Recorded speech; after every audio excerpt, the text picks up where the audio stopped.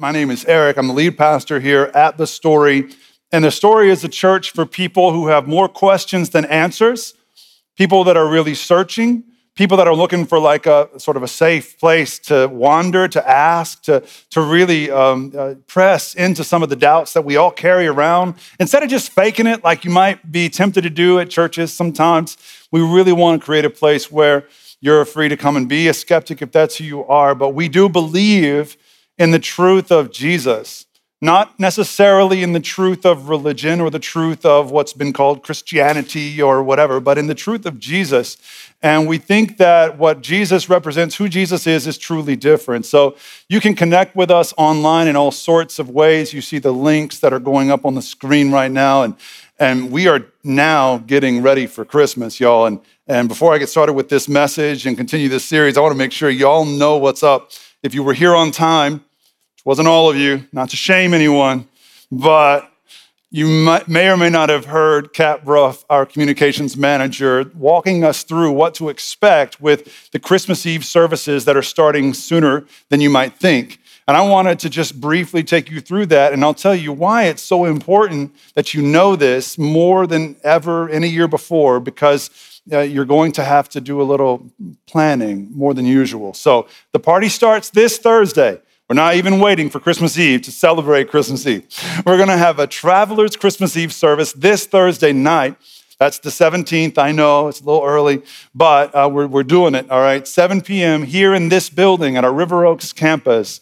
If you're going out of town for Christmas or if you need to celebrate Christmas Eve a little early for whatever reason, join us here for a full Christmas Eve candlelight experience, 7 o'clock this Thursday night. I got to write that sermon. All right, it's a good reminder. Okay, so next on the list is our Christmas Eve service, all right? So this is a big deal. We've never done this before. An outdoor Christmas Eve service on the 23rd at 6 p.m. on the green space just outside of this building in River Oaks. It's called Blanton Field. It's right outside, just across the parking lot here. And at 6 p.m. on the 23rd, we're going to have a full outdoor Christmas Eve candlelight service, full service like you might expect with carols and everything, just a little bit colder than normal. Okay, so hopefully it won't be like today. It is a wet, sloppy day in Houston, Texas. If you're not here, it's crazy. And you guys, true believers here today, you've weathered the storm to get here. So the 23rd, Christmas Eve, and then the big day, Christmas Eve. We got 5 services in 2 locations. All right, first of all, our Christmas Eve candlelight services here at River Oaks, our main campus, 2 o'clock, 4 o'clock, 6 o'clock here in the building. And then at Timber Grove, for the first time ever, at our new building, it's going to be open for public worship for the first time ever, Christmas Eve, 4 o'clock and 6 o'clock. Listen, even if you're not going to call Timber Grove your home campus, this is a great chance to see the space, to celebrate Christmas, to support Kale and the new campus over there. It's like a 10-minute drive most days, 8200 Washington Avenue. 10 minutes from here. It's right there, just kind of in the Heights. And it's an awesome facility. We finally got the certificate of occupancy recently, and we are pumped. So Christmas Eve, 4 o'clock or 6 o'clock at Timber Grove, okay? So you're free to catch more than one of those if you want. All of those services are going to be socially distanced, and we ask that you BYO mask, okay? So at all the services, socially distanced, mask. We want to be safe and responsible as citizens here in Houston, okay? So we're going to do this the right way. That means you've got to plan ahead. That's why I'm telling you this and repeating some of what Kat said earlier. We need your RSVPs. I know this is hard for some of you who suffer from ADD like I do. And so you're going to have to plan ahead. Just force yourself to do this. Choose a service. Go online, thestory.church/RSVP. Or if you want more information about our Christmas services, thestory.church/Christmas, and you can get that information. Be sure and RSVP because there's limited availability at all these services. They're going to fill up. Some of them have already started to fill up. 4 o'clock and 6 o'clock here on Christmas Eve. You might be out of luck by now. But the other ones, there's some availability. Y'all be sure and fill up those Timber Grove campus services as well. All right. Sorry for all the announcements, but I wanted to be sure and tell you since Christmas is right around the corner. It's mid-December, y'all. What happened? Here we are. It's supposedly the longest year ever. In some ways it felt like it, but in other ways I can't believe it's like mid-December. It's incredible. And so we're doing this sermon series, this series of messages that's hopefully designed to get your heart ready. Because here's the deal. We all know we're supposed to be happy at Christmas. we've been told 50,000 times a year by Andy Williams that it's the most wonderful time of the year. Every Christmas, we hear that song over and over again. And I don't know, when you're not feeling it, and then you're told you're supposed to feel it, it can just add shame to the misery that you're already in. And so how do we do that? How do we find real joy when we don't really feel it? And most of us would just be tempted to fake it. If you're a churchy person, you've been accustomed to faking joy for most of your life, probably. You go to church on Sunday mornings, your life's falling apart. Someone says, how you doing? You say what? Fine. Yeah, you're a liar at church. That's great. So that's how most of us are conditioned. We don't want people to think we're weird or that we're hurting or that we're pitiful or whatever. And so we just fake it. What I'm asking is, how can we really prepare? Because I think that even in a year like this, it's possible to find joy. Even at the end of a year like 2020, which has taken so much from us, we can choose to not let it take Christmas joy too. All right? So as I look back on the year, there have been little glimmers of hope in the midst of all this darkness and loss. Right? So some people have found ways to take the 2020 lemons and make some real lemonade. In some of the darkest moments of the year that was, we saw Jim from The Office producing this show from his home office himself called Some Good News. And every few weeks he would release a new episode of Some Good News. And just for a moment, we all felt a little bit of like Charlie Brown-like joy, just breaking through the ordinary life that we were leading in 2020. And we all loved that show, and it helped us to weather some of the storms that 2020 sent our way. And Jim from The Office wasn't alone. There's this woman, her name was Jenny. She's from Boston. She's 103 years old, and she got COVID at 103. Not good. Her condition was not great. She was hospitalized. It was not looking good, but then she turned a corner and she beat it. And when her doctors informed her that she was out of the woods, she celebrated as one does at age 103. Not taking a swig of Bud Light. I would have chosen a better beer, but nonetheless, she apparently knows what she's doing. So in her hospital bed, no less. That's just hilarious to me. All right, so it wasn't just Jim from The Office and Jenny either. Somebody even found a way to take the bane of our existence, the masks we were all forced to wear, and make angels out of them. Tree angels out of those blue and white masks that scratched our face all year long that some of you are wearing right now. All of you are wearing masks, but some of you are wearing those masks. And somehow they made something beautiful out of it. Some of us found other ways, right? So in a year like this, all of us are struggling with mental health, I think. A lot of us have some trauma going on. A lot of us don't feel a great sense of certainty about the future. And some of us found comfort in different ways. And one thing that we saw was that those who worshiped God together every week dealt with this year a little bit differently. Let me tell you what I mean. In a study that was released by Gallup recently, this is a 2020 study, very recent data, it showed that Americans across the board perceived their mental health to be on the decline, like worse than ever. Since Gallup has been running this poll for more than 20 years, it's never been worse. The results have never been worse than they are today. Only 34% of Americans perceive their mental health to be in an excellent state. That's down from 43% in 2019, and it's down from 51% in 2004. And when those numbers are broken down by demographic, it's not like, some of us are doing really, really bad and others of us are just kind of holding steady. Every demographic across the board showed decreases in terms of our perception of our mental health state. So men, for example, were down 8% from 2019 to this year in terms of how we perceive our mental state. 8% fewer men said, I'm doing great. 10% fewer women from 2019 to 2020 said, I'm doing great. 10% of white Americans, 10% fewer white Americans said, I'm doing great in 2020 compared to 2019. 8% of non-white Americans said the same.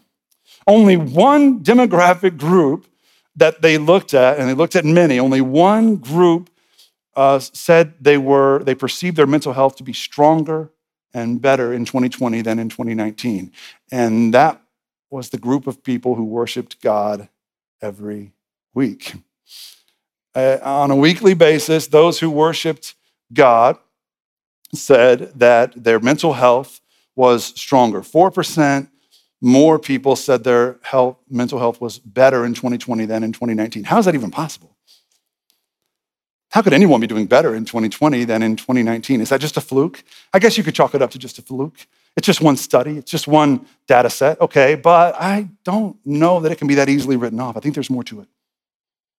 And I think what this leads me to see is that it's really possible to find joy. Even in a year like this, it's possible to find real comfort and real peace. It's possible to have that sense of assurance you once had that 2020 took from you. It's possible to reclaim it if you look in the right place to find it. And therein lies the issue.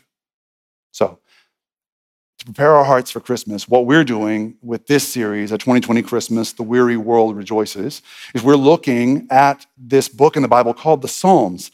And there's a reason why we're looking at the Psalms. It's because there's no better book for 2020 than the Psalms. In the Psalms, you have 150 poems, prayers, and songs that were written, many, many centuries ago, from like 1000 BC until like 500s BC. These Psalms were written, and they were written in some of the worst moments of people's lives. Some Jewish leaders and priests, they wrote these Psalms whenever their lives were hitting the fan. Circumstances looked awful. From the outside looking in, you'd say, that guy has no hope. And they wrote these Psalms, and the Psalms almost always followed the same pattern. They always started with this brutal honesty with God, this raw pain, just maximum pain, maximum confusion, but they almost always resolve in maximum joy and maximum clarity. And that kind of paradox, how can the same person express maximum pain and maximum joy in the same song? That paradox is totally 2020. I mean, how many times this year have I, for a fleeting moment, thought, I'm going to be fine. This is great. More time with my family, more time at home. I've got a nice house. This is awesome. I'm fine. This is going to be great. And then like 30 seconds later, I'm pounding my head on my desk. Like my life is over. I hate my life. What's wrong with me? And just this total up and down year that we're having, it just really screams the spirit of the Psalms. And so we're looking at the Psalms to try and figure out what they knew that maybe we are missing. Because like Pastor Kale so aptly, beautifully said last week, you can't get the kind of joy you find at the end of a psalm without being honest about the kind of pain you find at the beginning of it. Some of us want the last part without the first. It doesn't work that way.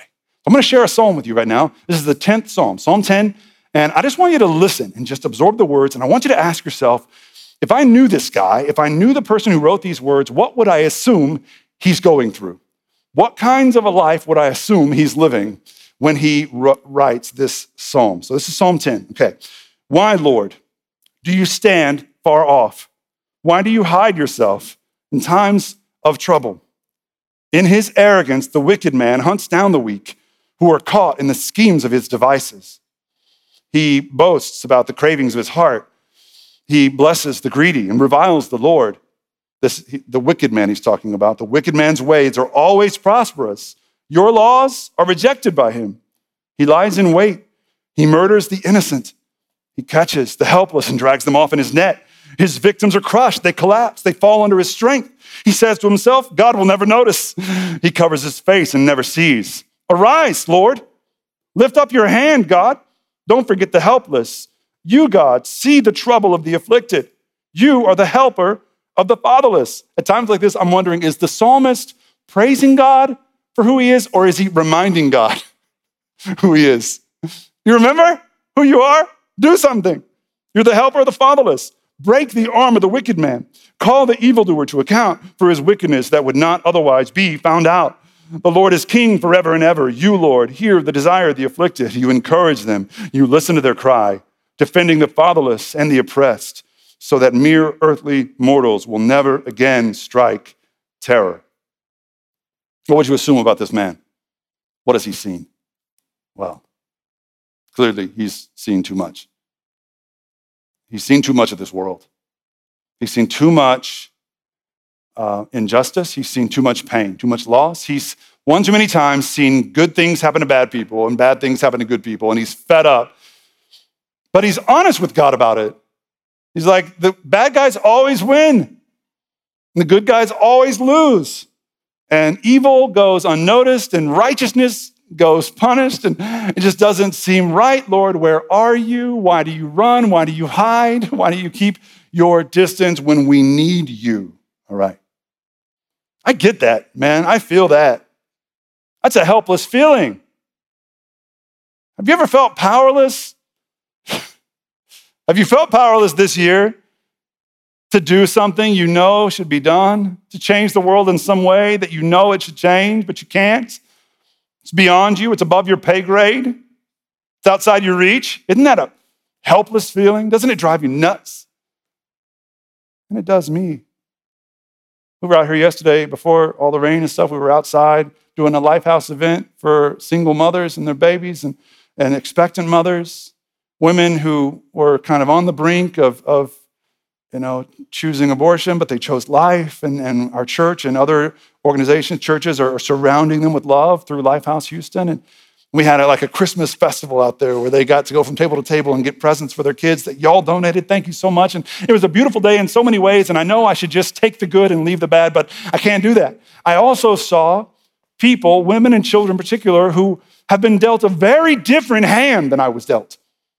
And I can't make sense of why I get to live this life I'm living, which is pretty good, and they get what they got. It's not because I chose better choices, I promise you. It's definitely not that. I've not made great choices my whole life.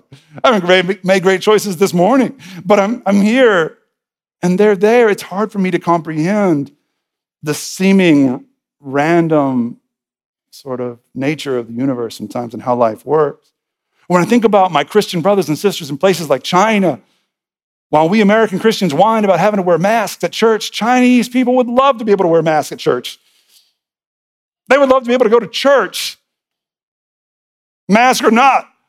They're getting their heads cut off because they believe in God, as are Muslims and other people of faith in totalitarian places like that. Why do they get that life and I get this one? I can't quite make sense of it. I'll be honest with you, it brings me down sometimes.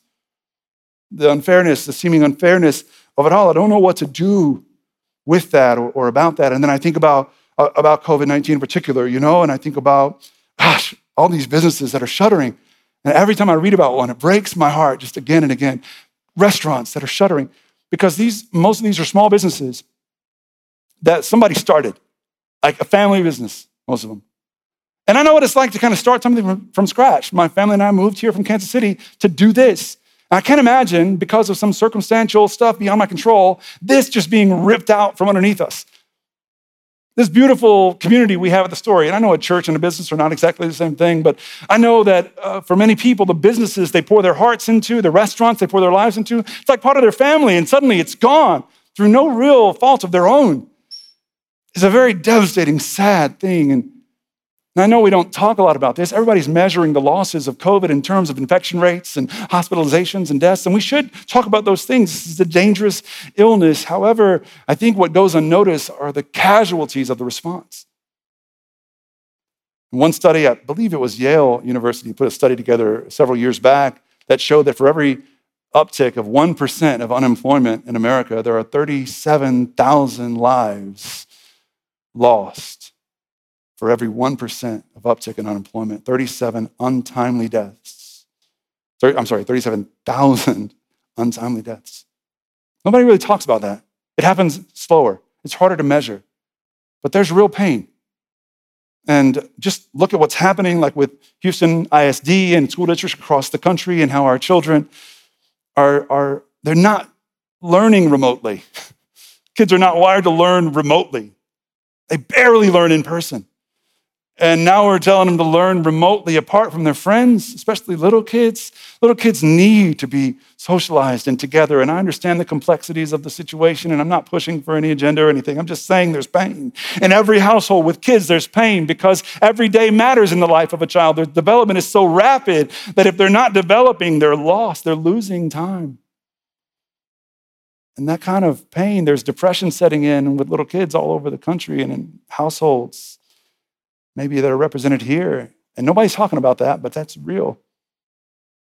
And anyway, I just say all that not to depress you. I'm just telling you, that's the world we're living in, and what do we do with that? Well, what I hope we can do is learn to pray like a psalmist prayed. To learn to go to God like the psalmists did. Because most of us men especially, we just pack it down inside. We just internalize it, compartmentalize it, tighten the lid so it doesn't, eventually the lid just explodes, in the jars, and then we hurt people and no one understands what's wrong with us. But we try to just keep it down to not be a bother to anybody, but you can't do that forever. But if we follow the psalmist's way, what we would do is we would open up to God about it and say, God, what are you doing? Why do you keep your distance? Why do you hide your face?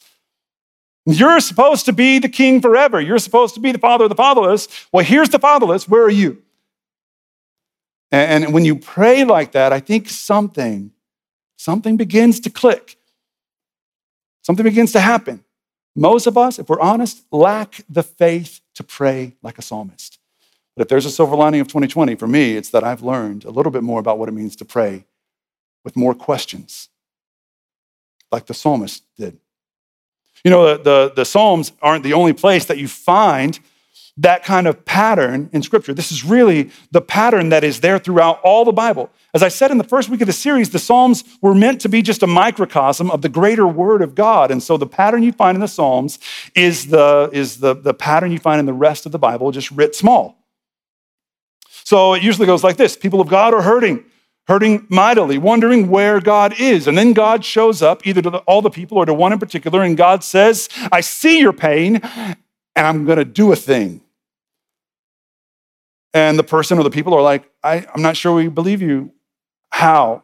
How are you going to do this thing? But how? You see that again and again in Scripture, but how? And then God shows them how. But before you get to that, you've got to go through all these other steps. First, this seems to be how God teaches us through our trials and our struggles, right? So let me walk you through some examples. Genesis 15.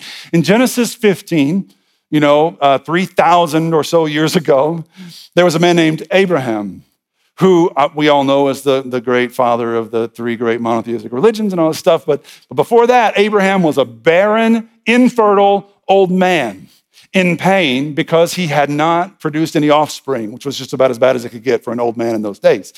God came to Abraham and said, I see your pain. You're going to be the father of many nations. I'm about to do a thing.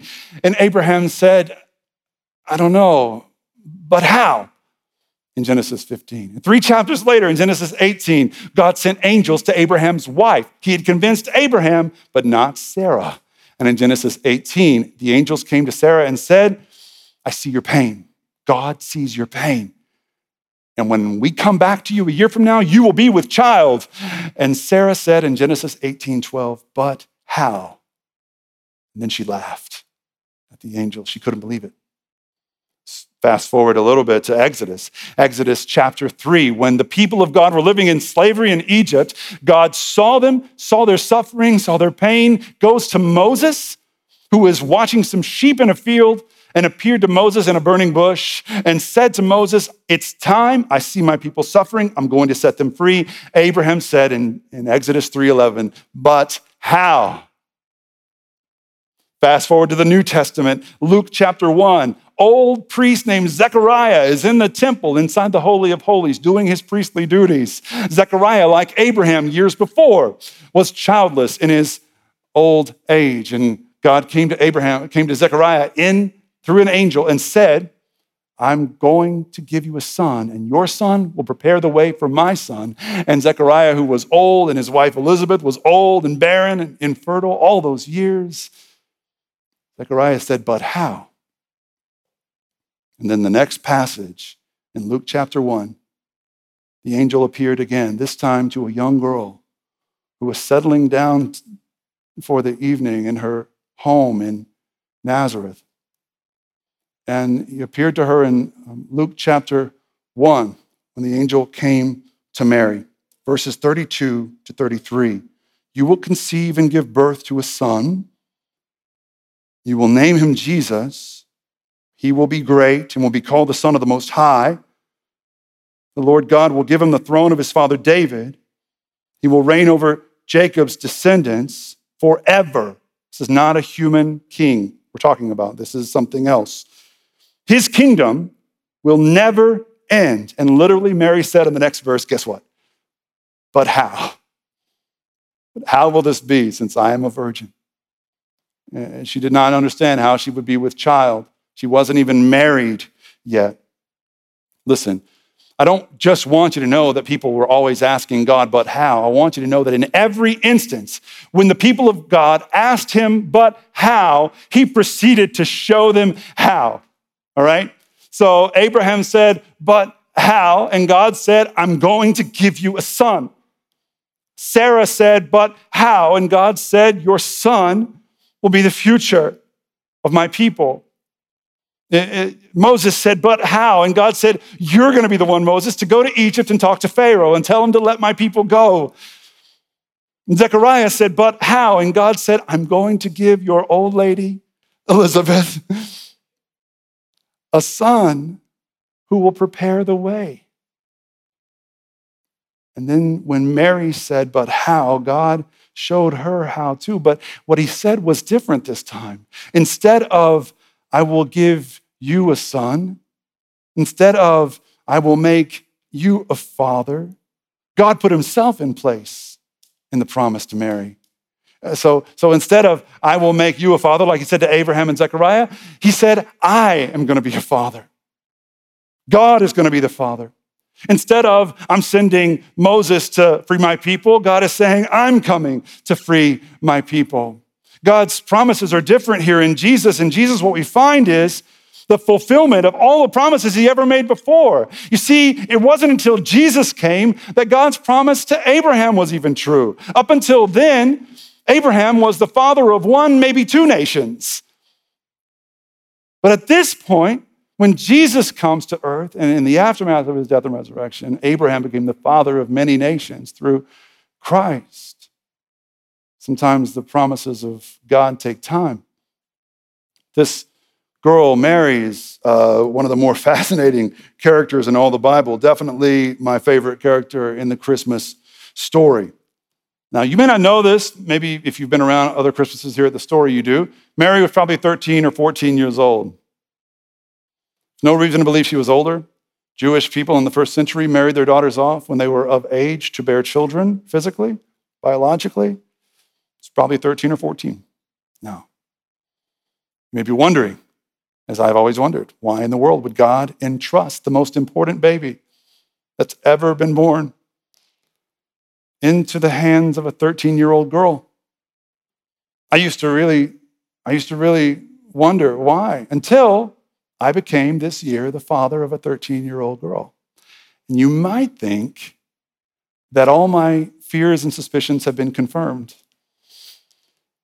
But I will tell you, in some ways, the opposite is true. I kind of get it now. Because 13-year-old girls are, headstrong and determined. You might even say they're stubborn. 13-year-old girls have boundless, limitless energy and life. And they shine such a bright light, and they just have this unlimited optimism about them that's borderline irrational sometimes, I'll be honest. They're not always the most responsible lot, but 13-year-old girls cannot be stopped. And I wonder if God knew that whoever would be the one to carry the Son of God into the world, they would need that kind of spirit, the spirit of a 13 or 14-year-old girl. I wonder if God knew that Mary's journey would not be an easy one. Of course he did. This week on the Story at Home podcast,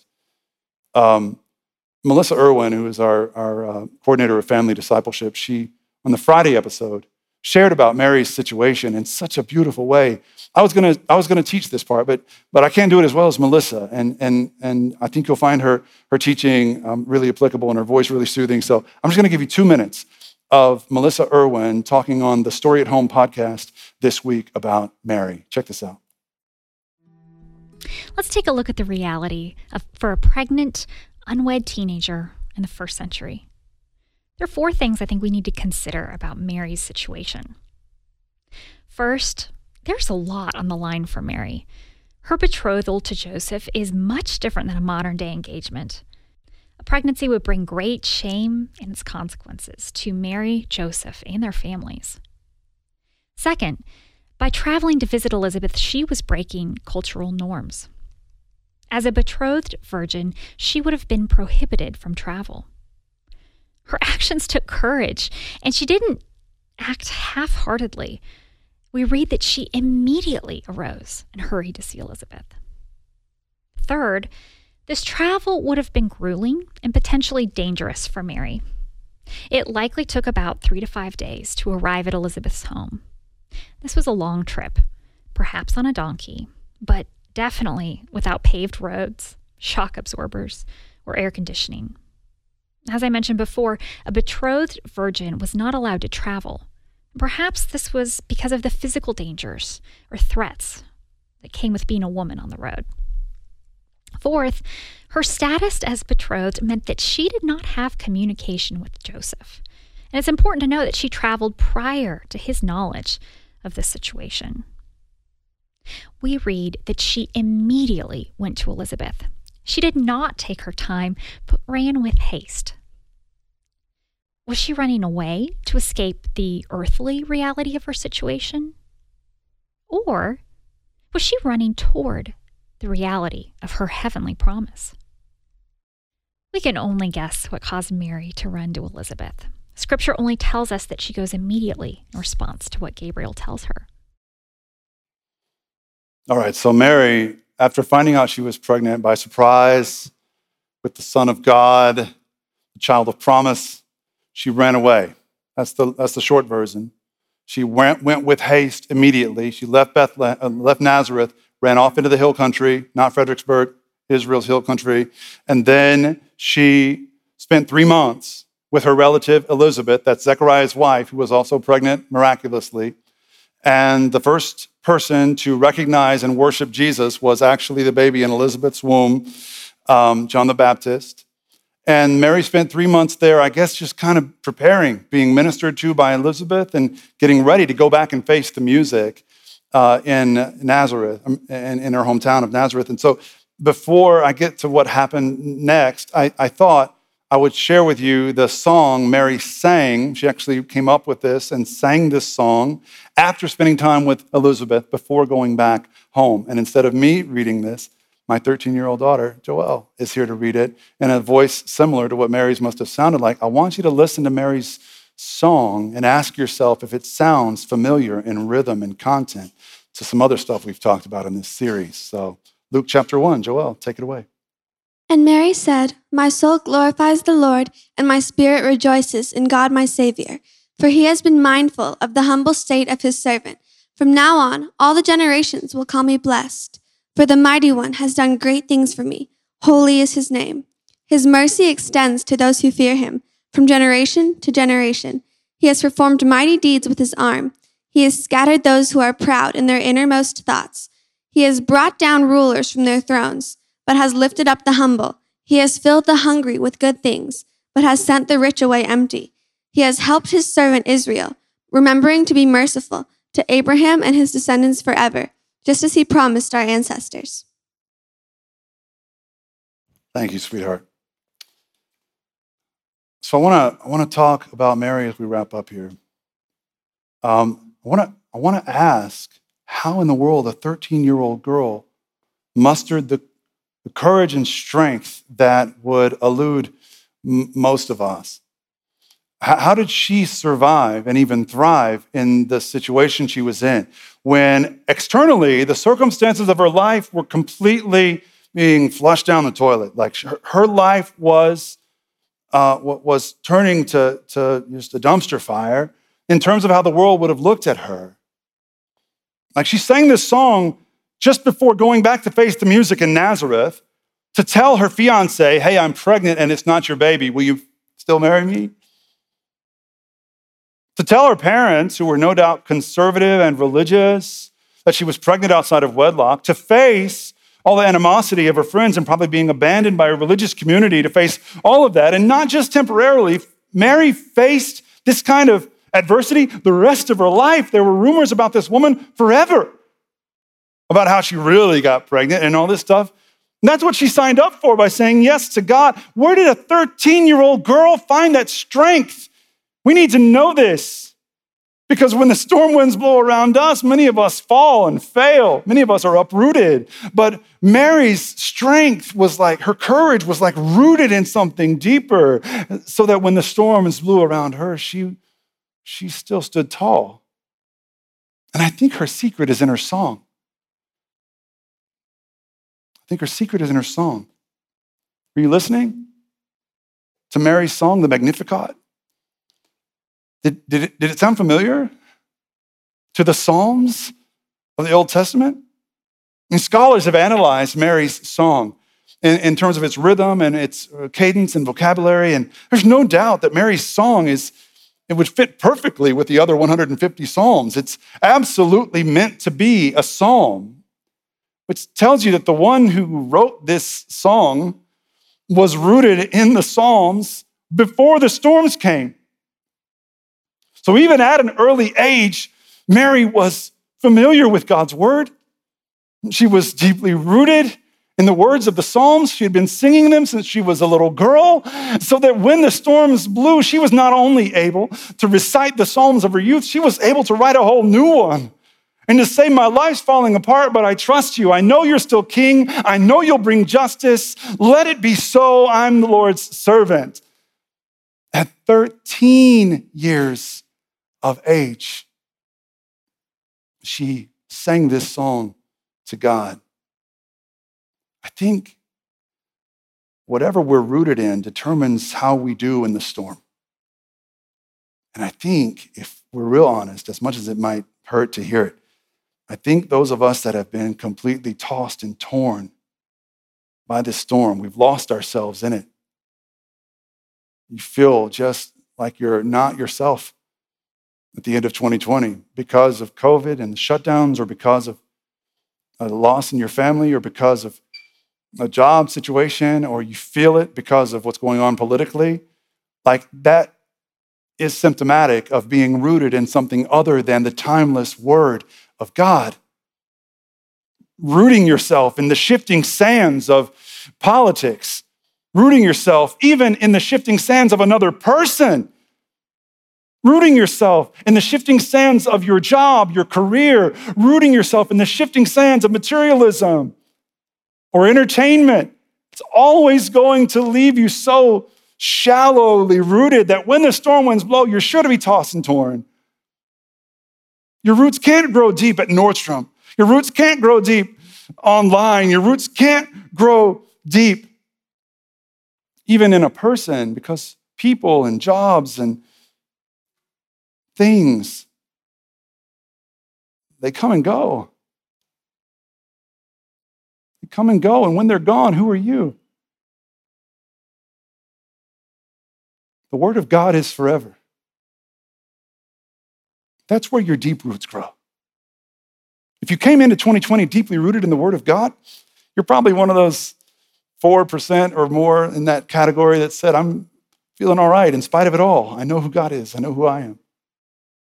This week on the Maybe God podcast, I know I throw a lot of podcasts at you, but we have a few here at the Story. The Maybe God podcast is long form. It's an hour and 20-minute long episode we just released about a young man named Greg Kelly, a high school football star in Leander, Texas, who was on his way to a Division I scholarship when he was falsely accused of some heinous, heinous crimes against children.